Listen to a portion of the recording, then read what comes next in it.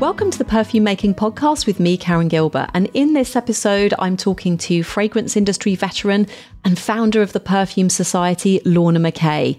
We'll be talking all about the importance of fragrance education, how scent makes us feel better, and what's happening in the world of perfumery, including the use of AI and much, much more. So welcome to the podcast, Lorna. Thank you so much for joining me. It's been a while since we spoke, apart from obviously the other day when we had our quick chat. So I'm absolutely dying to hear about your kind of journey into fragrance. And I know our listeners will be dying to hear your journey as well. And so what I thought we would just start with is if you could just do a little bit of an intro for people who don't know who you are, and just share a little bit about what you're doing with the Perfume Society, but also a little bit about the journey that led you to that point. So how did you end up in the fragrance? So maybe let's start here. So how did you end up in the fragrance industry?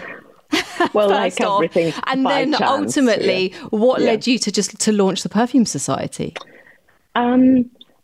Always by chance, as I say. In that I was a very good girl. I come from southwest of Scotland. My mother was a head teacher. My father taught mentally handicapped. My sister taught little ones. So the whole family were involved in teaching, and being a good girl, I was going to be a teacher like them. So I did qualify to be a teacher, and education was, asthmatically and everything else, drummed into me from a very young age. But also I understood how important education was because it enabled people to do well, and to grow and to learn. So it was always in my background. Then it's funny actually, because I had no idea until our chat the other day that was your background. So that's really fascinating for me.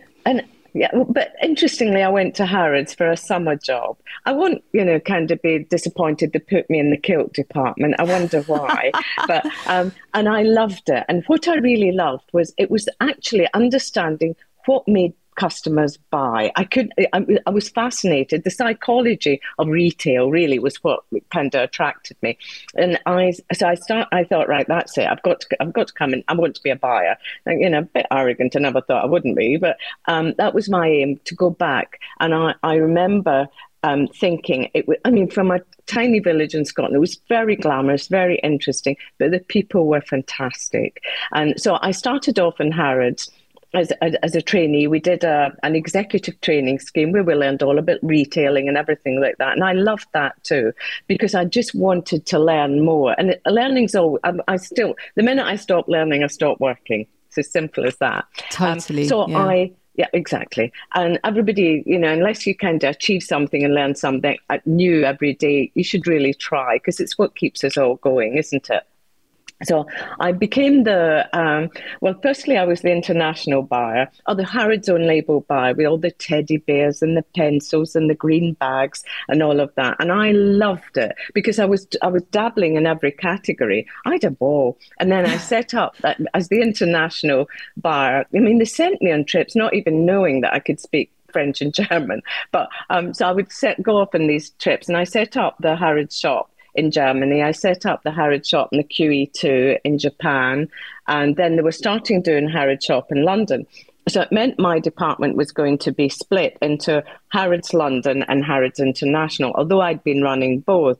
So it was a bit of a pickle what they were going to do with me.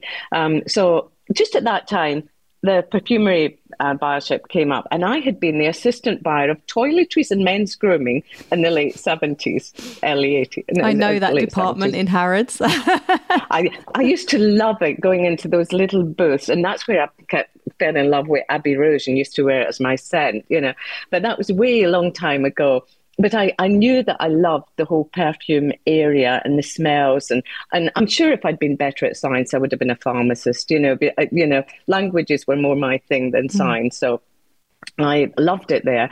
And then I became the perfumery buyer. But it wasn't easy to become the buyer. They made me, do a presentation. But I wanted it so much. I had it all singing, all dancing. I had videos.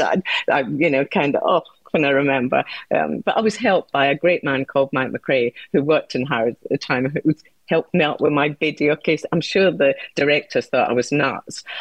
Anyway, I got the job and started there. And I had an absolutely wonderful time because until that point, I'd walked around the perfumery and cosmetics department rather than through it, because it's a little bit intimidating if you don't know what's inside. Yeah, and so was that when it was in the black hall? So there was the white hall. So for those of you listening who don't know, who've never been to Harrods, and I haven't been for years, so I don't know if it's still the same, but there was the white room, which was all the beauty, and then the black hall was the black marble, hall that was all perfume. Yes. And it's right in the middle, isn't it? And so to walk through it was a bit like you were running the gauntlet of all of these glamorous assistants, spraying perfumes.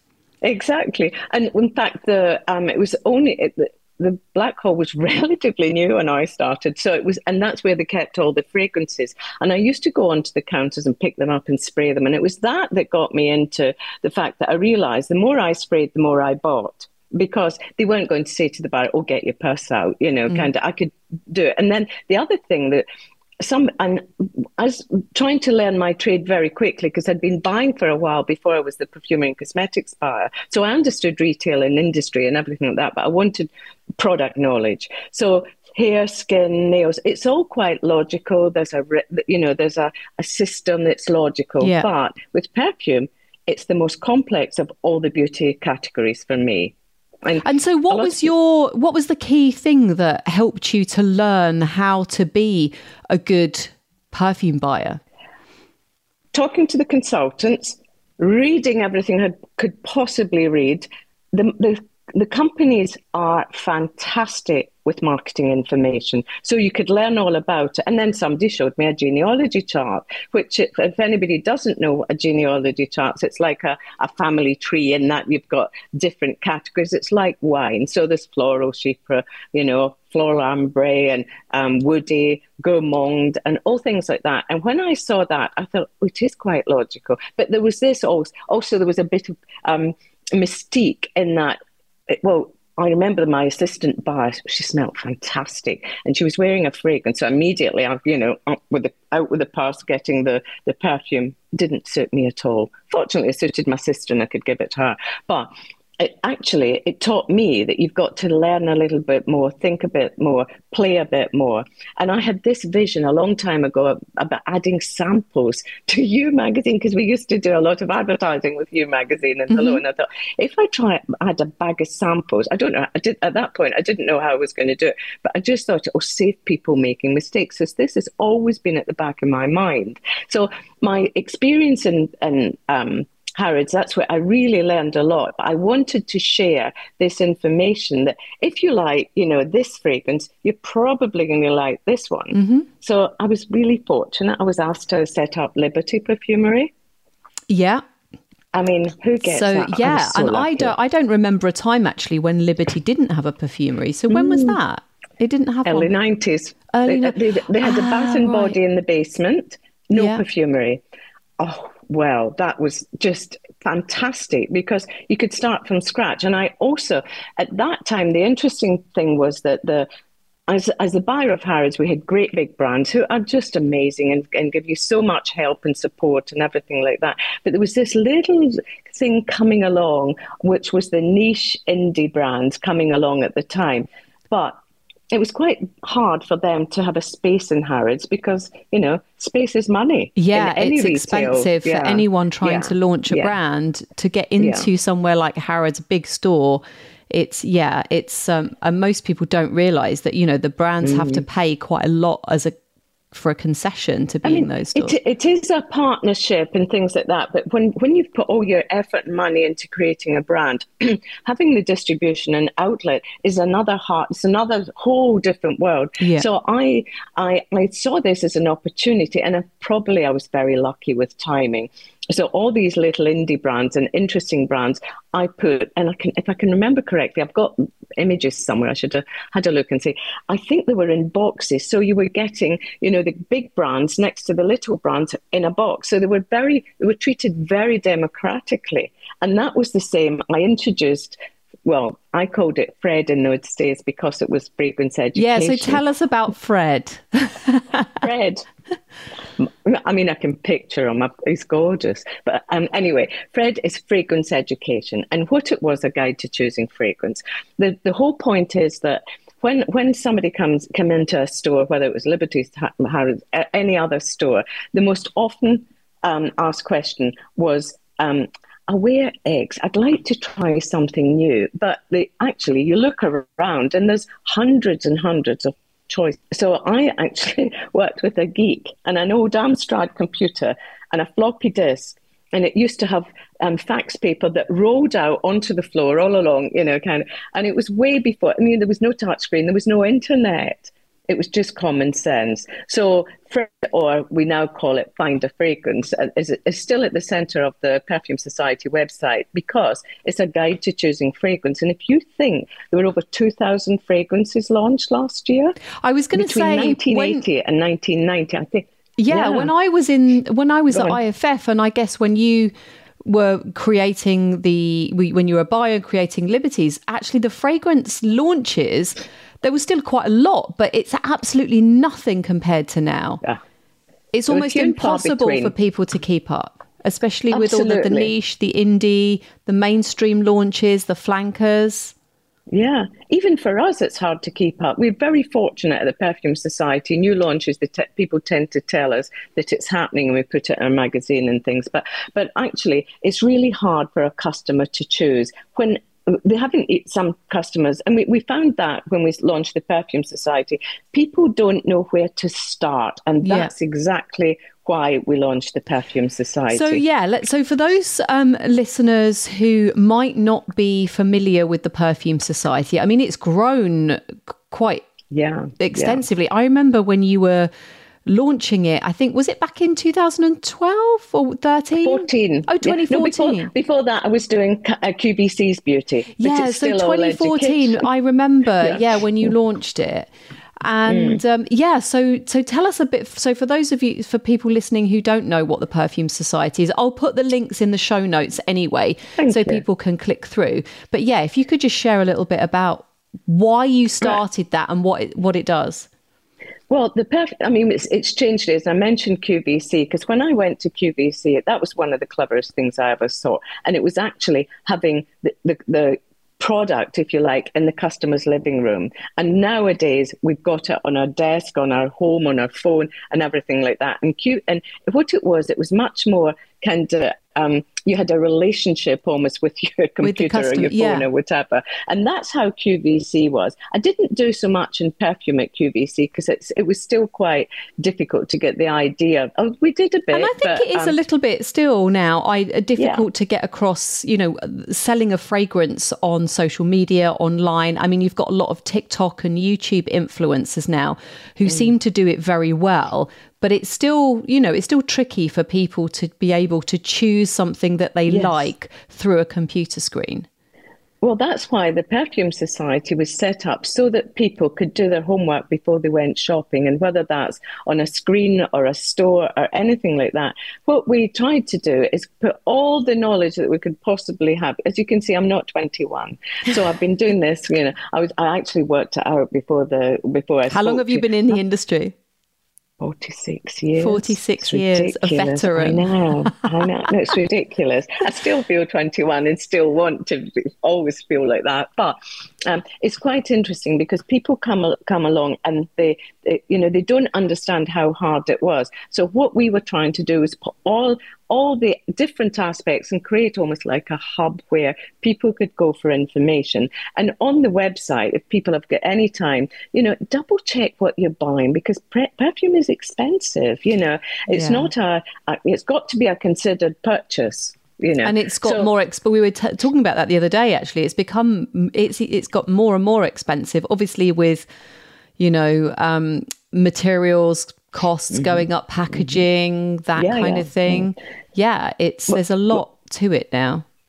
Well, maybe it's the Scottish bit in me, but I don't want people to waste the money. So with the Perfume Society, what we tried to do was set up somewhere where people could go for information to empower them because I'm not here to dictate to people what to wear, because actually perfume is personal. Very and that's much what so. people must. And all I say to people is play with perfume and find out what you want. So there were several things we did. So the first thing I actually had my vision into practice and created discovery boxes. I brought one out. So, the seasonal scents box. Now, I'm not trying to do a hard sell or something. What we were trying to do with that was, again, make it easy for the customer, saying, okay, when you change your wardrobe, why wouldn't you change your perfume? So we've got a seasonal scent subscription box that they do.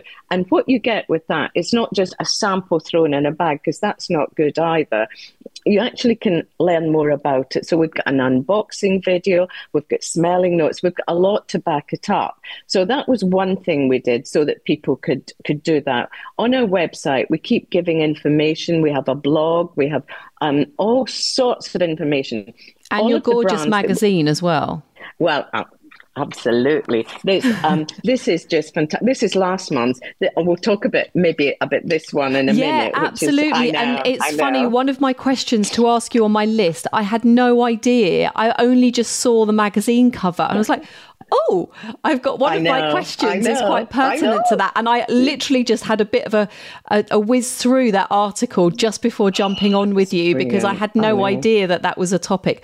But we'll share a little bit more about that in a moment. But yeah, carry on. So our writers the magazine. Are the top. And the editor, Joan, who's the editor of the magazine, she's brilliant, absolutely brilliant, as is Susie and all the other writers that write for us. We, it's a magazine full of information, practical information, interesting information. And because apparently I'm the advertising manager, but we'll leave that for the moment. But the articles themselves, I learn every time. And I said to Joe the other day, I said, every time I read it, I cry. I can't believe it's our magazine, because it's so brilliant. Good, and it's beautiful and glossy. And actually, one of the things that I really like, that's especially helpful for me, is because, as you say, the brands let you know when there's a new launch. I remember back in the day when I was at IFF, I used to get a little box on, actually a bit like your subscription boxes, but little vials of, the main creative centres would get all of the new launches, decant a sample for every office, and we would all get them through and sat on our desk every month. We'd get the new launches so that we could smell through them to figure out, what the trends would be. And obviously, I haven't been in the industry in like that for years. I don't actually know whether that must be a big job for someone now if they're still doing that. I don't know if they are. But, I can't keep up. My finger is so not on the pulse of the latest launches. And I think having something like the magazine, exactly. This is helpful. It's really helpful. It is, because it's hard to keep up. And people that I know that you're talking to, a lot of people creating, it's good to show what else is out there. And again, even if you're just wanting to know a little bit more about perfume, you don't need to even know all the families, because we've color coded it. I spent a lot of time looking at all the different methods that it had been done and came up with what I call it is Fred's fan, because it was Fred at the time.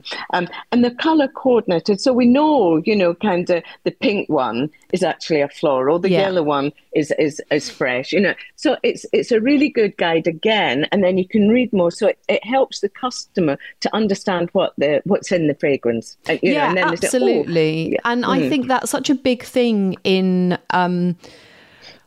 it's a really helpful thing for people that I speak to. So people who come to join my courses, my programs, the majority of them want to create fragrances themselves. And I think sometimes there is this little bit of a misunderstanding on when you look at a perfume brand's website, they'll have the scent notes. And I think everybody's obsessed with scent notes. And that doesn't necessarily, I've said it before, it doesn't necessarily mean that it's not designed for you to be able to deconstruct the perfume in order to copy it, if you like. It's there as a sales tool to give inspiration. And I think having a lot more education around what makes up a fragrance family, and people can look at the different types of fragrance that fit into that family, and even smell them in the subscription boxes. That really helps with the creative process as well, knowing what's out there, knowing what the trends are. So true. You need to know. I mean, it's like anybody. You need to know what the competition's doing so that you can actually go one step further. It's Yeah, as simple and as with that. that in mind, so on to sort of this question that I really wanted to ask you. You know, what do you see? The perfume industry is changing all the time. We've got new technology, new materials, new regulations, so many launches. What is there anything that you see as a future of perfumery? And first off, and then as a couple of little sub questions as well to that. I actually think that it's really hard to make it in the industry. You know, I'm not brave enough to try, but it's not what my best skill is. So and I'm not 21. But for me, I think there'll be more and more launches. I think what will happen is the ones that don't survive will disappear quite quickly because it's just too expensive to be in that field.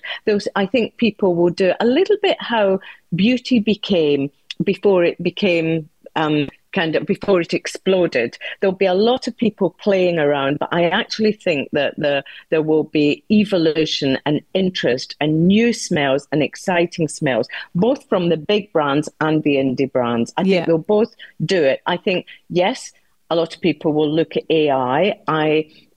So that was one of the questions. So how big a part do you think that AI, artificial intelligence, will be in perfumery? And just for those people listening, the magazine, there is an article on AI in perfumery in this month's Scented Letter. So if you're interested in that in a bit more depth, go check out that. But you can get it if you subscribe online. The online version is free, isn't it? Or if you want the glossy, then that's a paid for. I was just going to say. It's not a sales pitch. You can go and read it for free. But sign up and you'll get it. But artificial intelligence is actually, it's just intelligence, which is artificial. I know that sounds nuts again. But what I would say is AI will only be as good as the people putting the information in. I've been so down a rabbit hole. I'm loving it. You know what we're saying about learning? I love it. In that, I hope, and I really, really hope that people will be sensible with it and learn from this mistakes. The internet is wonderful, but it does bad things too. So there's so many more good things, and it will be the same with AI. And I think people are being a little bit cautious, I'm delighted to say. Now, if I show you that cover, that was created. No, the design was our lovely Jenny, who is our designer, who did it. But the actual image was AI. That's really interesting. So AI. For those of you listening on audio, you'll need to go out and go and check out the issue. So at the time of recording, this is, what date is it today? It's just the 3rd of October. So by the time this comes out, it will be the next month. So the October issue of the Scented Letter, if you want to look at the cover of the this is the autumn issue. So we'll have it until the beginning of December. So So by the time this podcast comes out, it will still be there. So the image was created by AI. Yeah, I've dipped my toe into it a little bit as well. And actually, funnily enough, I am running a free 5-day workshop next week actually, and it's really all about designing a scent. And so we talk about coming up with a concept, coming up with a scent story, and mapping that out into mood boards and how you kind of select all your materials. And one of the things that I did, because I've been sort of thinking, what theme shall I choose, I stumbled upon a particular trend. And I just thought, I don't really know much about that trend. And I will type that into ChatGPT and get it to describe what that trend is for me and give me an aesthetic. So what clothing, what outfits would go with that trend, what interiors.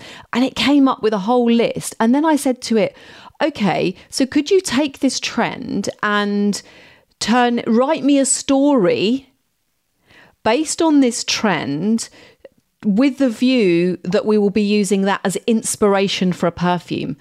And it did. It wrote me this little story. And it was a bit cheesy and it was a bit robotic. It's not something it was a bit kind of Harry Potter-esque because of the theme. But it was like, wow, that is a super quick way to kind of get brainstorm some ideas, get them down on paper, and then think, okay, how can I put my own creativity into that? It's interesting. Oh, it's fascinating. I, the thing is, it's all about the question you ask it. Absolutely, you've got to ask the right question. The other thing is, it can get confused. And there's two things that I did because we're looking at AI in relation to find a fragrance, but it's quite difficult because one of the questions I asked us about a perfume, and they said, we have no information in that because our information only goes up to September 2021. Yeah, thought, because it can't. So with ChatGPT, it can't search the internet. I think Google has got a version which is on their browser, which can search the internet. So I think it depends on what one you use. But I think there's so many tools, you know, coming out that are going to give very, very different, to do different tasks, basically. And I know that there are some perfume houses using AI as well to help with different things. What are your thoughts on that? Well, funny you should say that. Completely by chance, my wonderful team have put up today an interview with Olivia Crisp that Alison, she does all the work, actually. I just kind of play with the perfumes. Not really. But Alison was at a discussion with Olivia Crisp, who's a brilliant, brilliant perfumer. Yeah. You've got to try it. His perfumes are amazing, and he gives a really good answer on our Instagram today. But what I think will happen is they'll use it for basics, they'll use it for time constraints, they'll use it for analysis and different things. But it is that kind of thing that they can take away the mystique a little bit, but the magic is added by the perfumer. Exactly. So for basics, it's like chefs. You know, you can get a recipe. Gordon Ramsay would do it slightly different from me, especially as I can't cook. but you know, I think it'll be an aid. Yeah, so and I think one of the dangers, I suppose, is people are worried that AI will take away people with the creativity from creative jobs. But actually, as you say, it's only as good as what you put in, and also that magic that comes from your own ideas, your own skill. It's never going to be able to be replicated by a computer program. So I asked a question. I should give it a name, as he does, and they did with, I think it was Firmenich.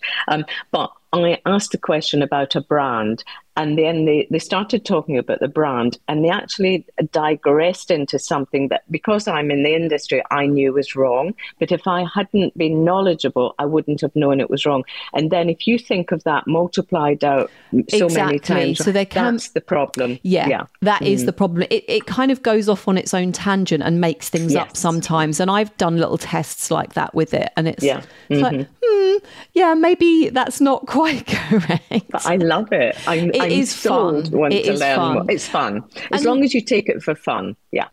Oh, definitely. Yeah. And so just following on from, that question with almost like on the flip side of that, with perfumery, what are your thoughts on the continuing demand for natural perfumes? Because I get a lot of students that want to create natural perfumes. And then there are also people who have skincare ranges who want to create fragrances for that. And so first off, I suppose, has the clean beauty trend really affected perfumery, or do you think it's stayed in beauty? And where do you think that will go in the next few years? And also, will the conversation change to be more about sustainable rather than natural? And where do you see that going?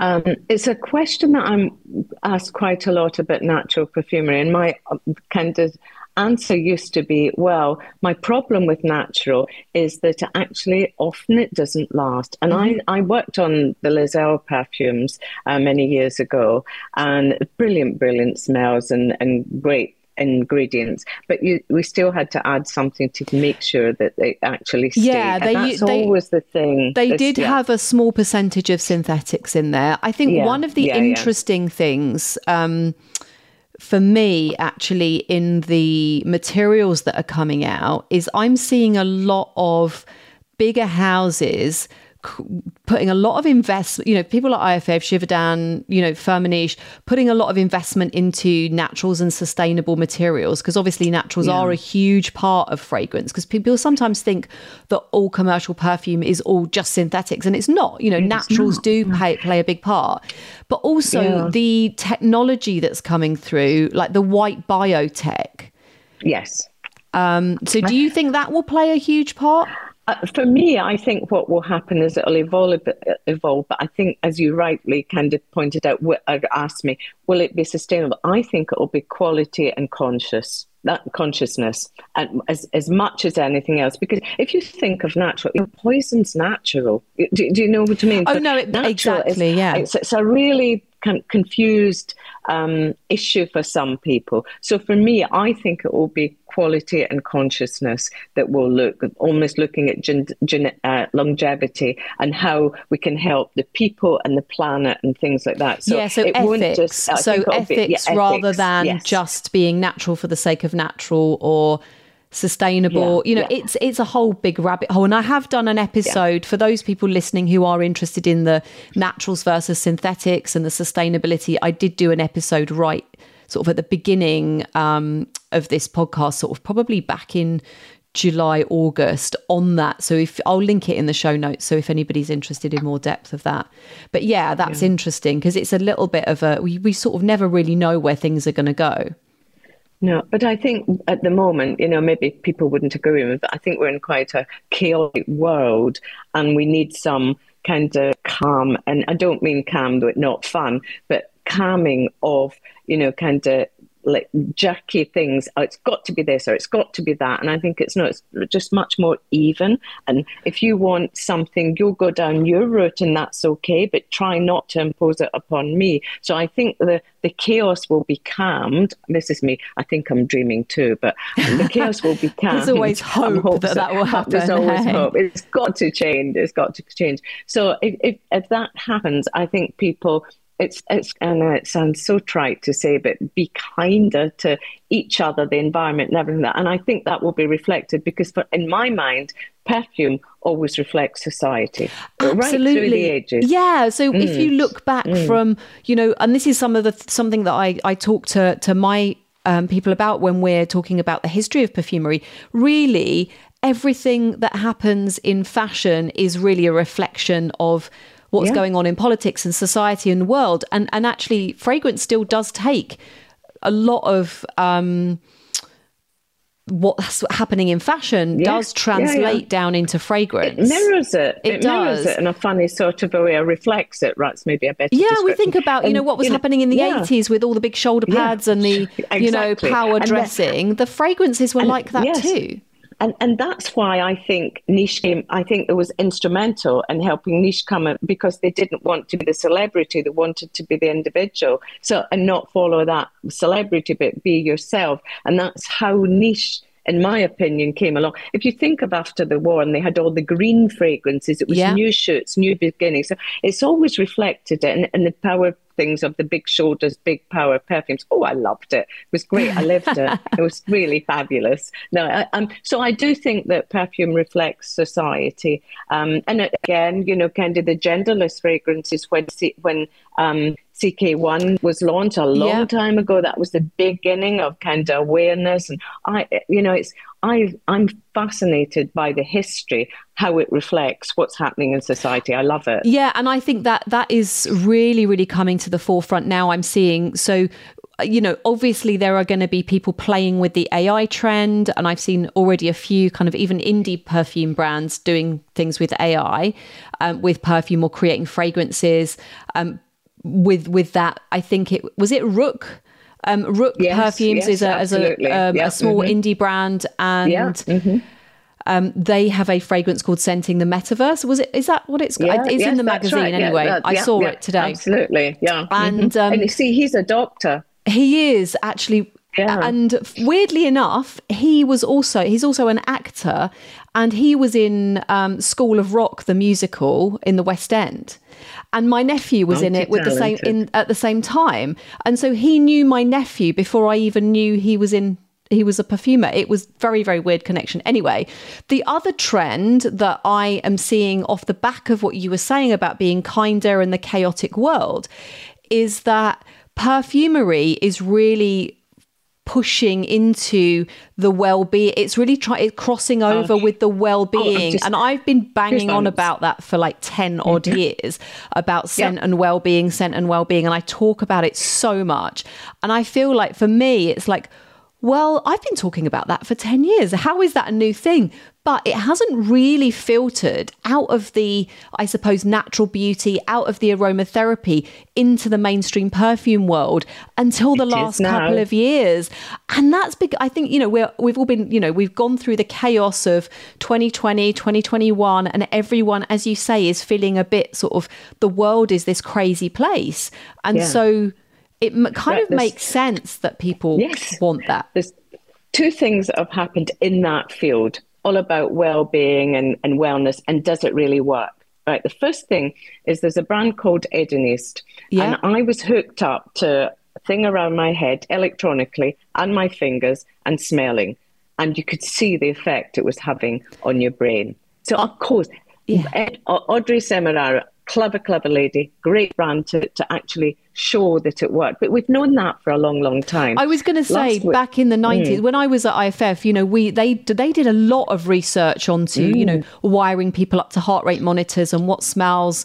And that's really, I guess, where I learnt about the scent and well-being thing, because I only went into aromatherapy and naturals after I left IFF. So I kind of learned the science, the aromatology, the science behind it. And so, that's been going for years, but it was always closed doors, wasn't it? It's never been out there in the public. So it's really interesting to see that now. I also was fortunate enough to go to the kind of anniversary of Kate Moss's fragrance, Sacred Mist.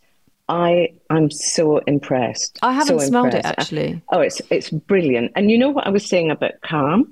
I promise you. I went into Harrods, and the first time I smelled it, and I thought, it really does work. And I thought, am I imagining this? Am I just wanting this to be right? Went and I listened to Victoria Young, who was the holistic healer who actually created it, and she went through all the notes and the fragrances to explain what they did in relation to Kate's. We can't all have our own fragrance made by Victoria, I don't think, but in relation to Kate, and it all made such logical sense. And I actually was there, and Deepak Chopra, who's the king of meditation. I saw that she had him at her launch doing a guided meditation. It's like, of course she did. Of course, Kate Moss had Deepak. Yeah, I know. But the funny thing was, I could have gone, and I said to him, I can't go. I've got to go to the warehouse. How did I not go? I know. Don't even missed know. It. Anyway, I know. I was a busy lady. No, I'm just joking. But actually, he said the experience for him when he put Sacred Mist on had a more powerful effect on him. Now, for me, if I hadn't experienced it myself, I wouldn't have been a little bit really skeptical. I know, but actually, it really, and it is all due to the aromatherapy and everything that's in it. But I know myself, we do our kind of seasonal scents box, but in the winter, I'll sometimes go, if I've got any samples left from a summer box, and put them on to be uplifted, to be lighter, to be sunnier, to remind you of holiday. So all of that is all having an effect on our mood. Absolutely. It's all working on our mood. So we know that it affects how we feel. So this leads me nicely into I guess you've already answered the question. So, obviously we know that fragrances evoke emotions and moods. And one of my questions was going to be, how do you believe fragrances can enhance our daily lives rather than just smelling pleasant? But I think you've probably answered that. How do you incorporate scent into your? Do you wear one scent a day or a day, or do you spritz it on? No. Oh, I'm just loads. I'm doused. Do you have a morning one, an afternoon one, a bedtime one? No. I'm never that disciplined. I've got, as you can imagine, I'm very fortunate. I've got loads of fragrances. I've got loads of samples.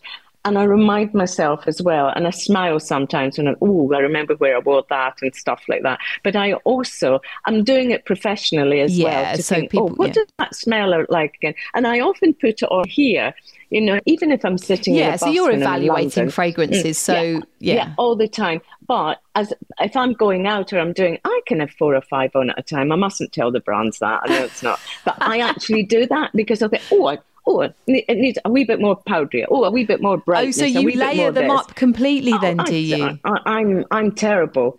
And then some days I just go pure. Okay, so what scent? So obviously there's a huge connection between scent and memory.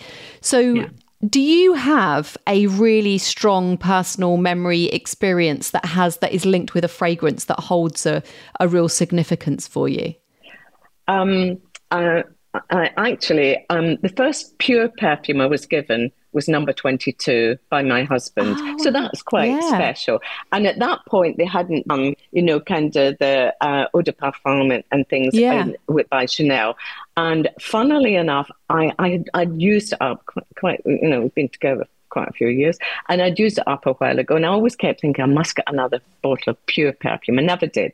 But I was lucky again, went to Chanel for a meeting, and the lovely girls gave me a bottle of Chanel 22, and I put it on and I went home. And I said to my daughter, because she works in wine, she's interested in perfume, but she's more interested in wine. I don't know how to change her, but anyway, I said, what do you think? What do you think? And she says, well, that's you.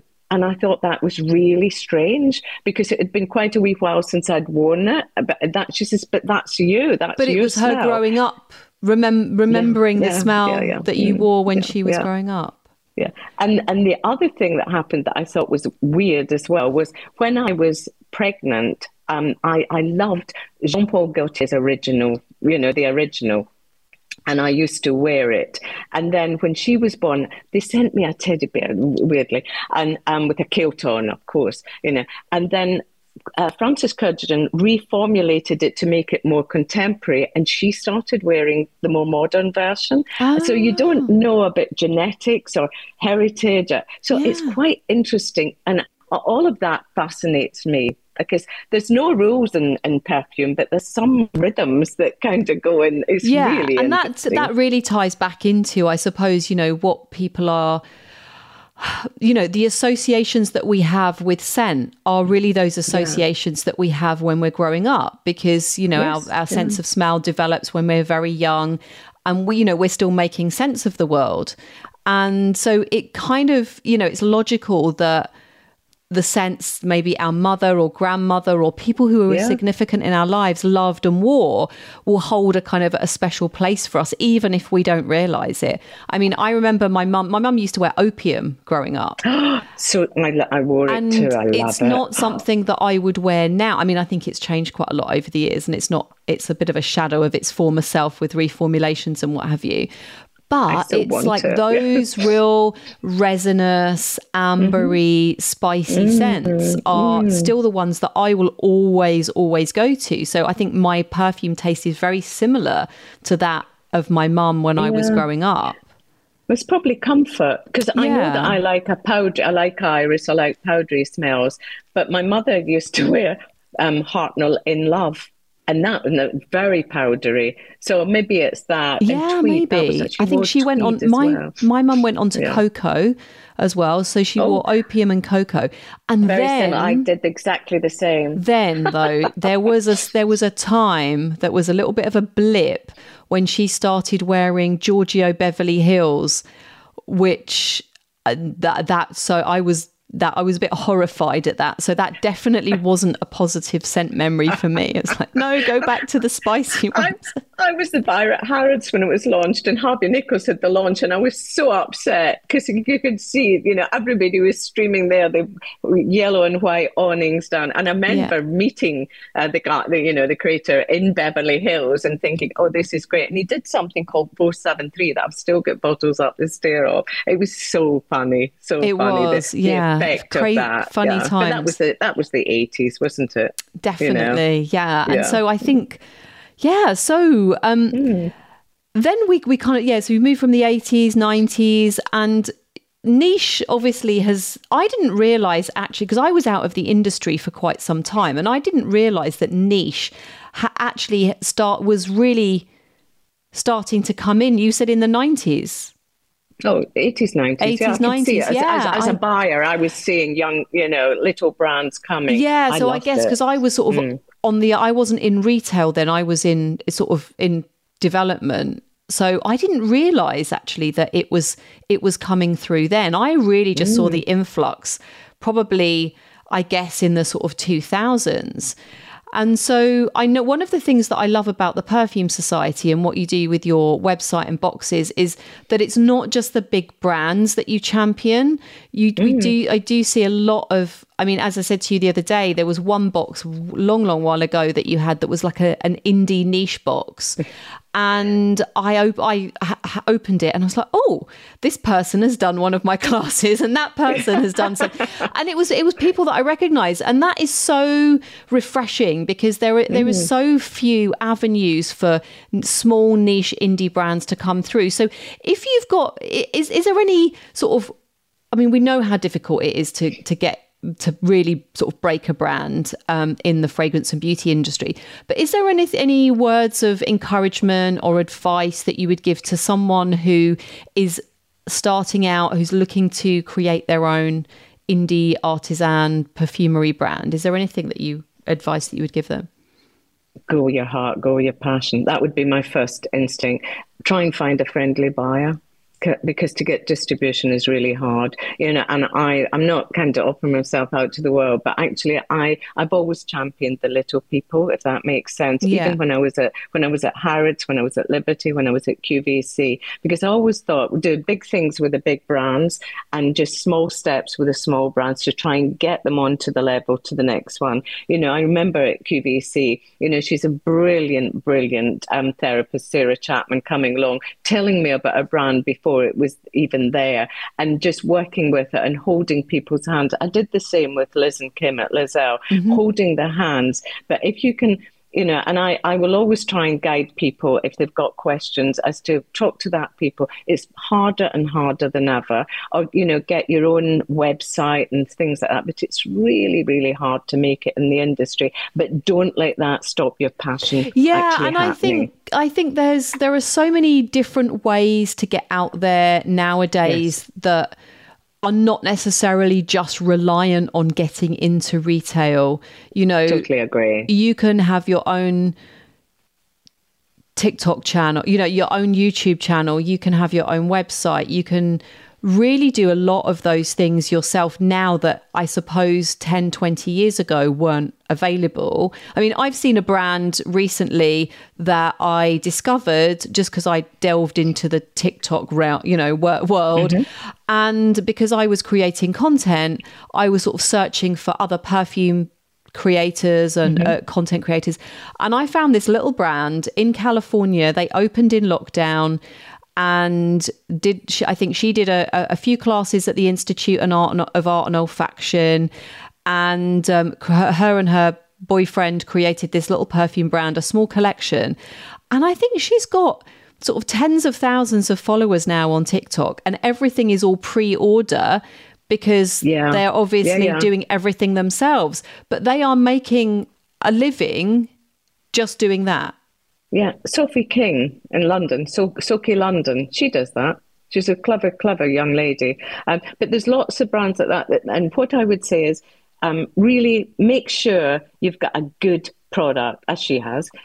But actually, because you can sell it once, it's the second sale that matters. So Absolutely. You've got to make sure it adds up to all the things that you want it to be. And that's the advice I would give to somebody is make sure everything, it's not just because, there's so many smells. It's the whole package needs to be together to make it successful. It depends what people want to do with it too. Some people don't want to rule the world. They're very happy just making a living or going along, or they just want to share their passion, like Root Perfumes, sharing the passion of what somebody does. There's so many different ways you can do it now, to actually communicate what you're making. It's so exciting, and I will always listen to and help where I can, because I don't mean I've had my career. Once I stopped learning, I stopped working. But I'm really happy to try and help people, because at this stage we've all learned such a lot. Why wouldn't you impart knowledge if you've got it? That's absolutely. And I think it's one of those things that it is changing quite a lot, actually. It was so rare in the fragrance industry because everyone was very guarded about their knowledge and how to do things. And I do see, perfumers coming out and talking about their process now a lot more than they used to. So yeah, it's always really great to have, the more the merrier in fragrance education for me.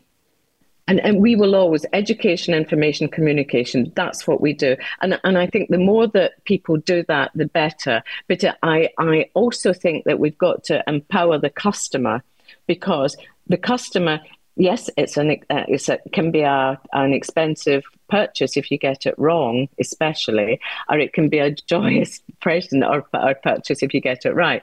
So for me, it's actually empowering the customer by giving them knowledge. It doesn't matter what I wear. It doesn't matter at all what I wear. You need to try it on your skin. And I love, the community is very generous in very... and sharing information and going to launches and everything like that.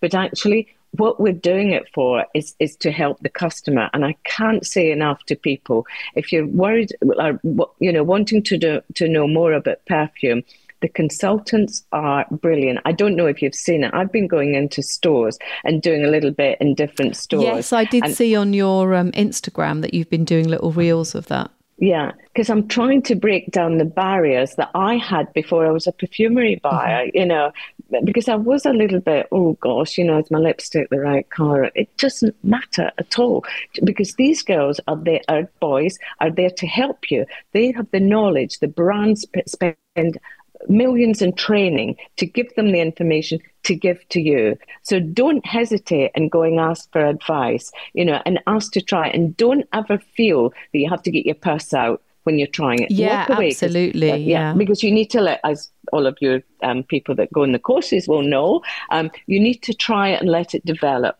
and see how it affects your skin, your body. So I really can't say to people enough, try before you buy. Definitely. Well, thank you so much, Lorna, for sharing all of your words of wisdom. And before we wrap up, what's coming up for the Perfume Society? Have you got any exciting things in the pipeline that you can share? Yes, we've always got exciting things. Well, Find a Fragrance, as I say, we're really working on to upgrade. Our next kind of concept for winter is a feast of the senses, because we actually want to explore all of the senses, and we'll be looking at spices, ingredients and things, because it is that opulent time of year through the winter, and just actually trying to help people understand the ingredients and things that go into fragrances to make it more exciting, really. And the other thing I want to do is actually promote more people like you, because the biggest thing that we find is people are coming to us and asking us questions. Now, when they come to us and say, I'd like to create a perfume, you're the ideal person to talk to. There's all these little indie brands too. There's quite a few people doing really, really fabulous things. Absolutely. And we want to put that. We're looking at the front page of the website so that it's kind of what's going on in store. Who do I ask for what? So that we're shortening the journey of discovery for the people that want to have more information. My commitment is to try and make people smell better in every facet. Definitely. I think that is it's a good mantra to live by. Yeah, but we've got so much coming up. We've got lots, new boxes coming out. The next magazine, I'm excited already. I'll try not to cry this time. I can see, it's so just obvious how much you love the fragrance industry and how much you love what you do. I do. That really, really comes across. And so what I will do then, I will put all of the details about the Perfume Society, any links. I'll just have a quick chat to you afterwards and see, if there's anything specifically you want me to stick in the show notes. So for anyone listening, just scroll down below the episode at whatever podcast platform you're listening on and have a look at the show notes, and there will be a link to the Perfume Society there where you can check out everything that we have been talking about and grab your copy of the magazine and just be more educated about fragrance. Enjoy it. And enjoy it. Yeah, absolutely. So thank you so much for joining me, Lorna. And my pleasure. Thanks to everyone for listening. And I will see you or speak to you all next time. Bye for now.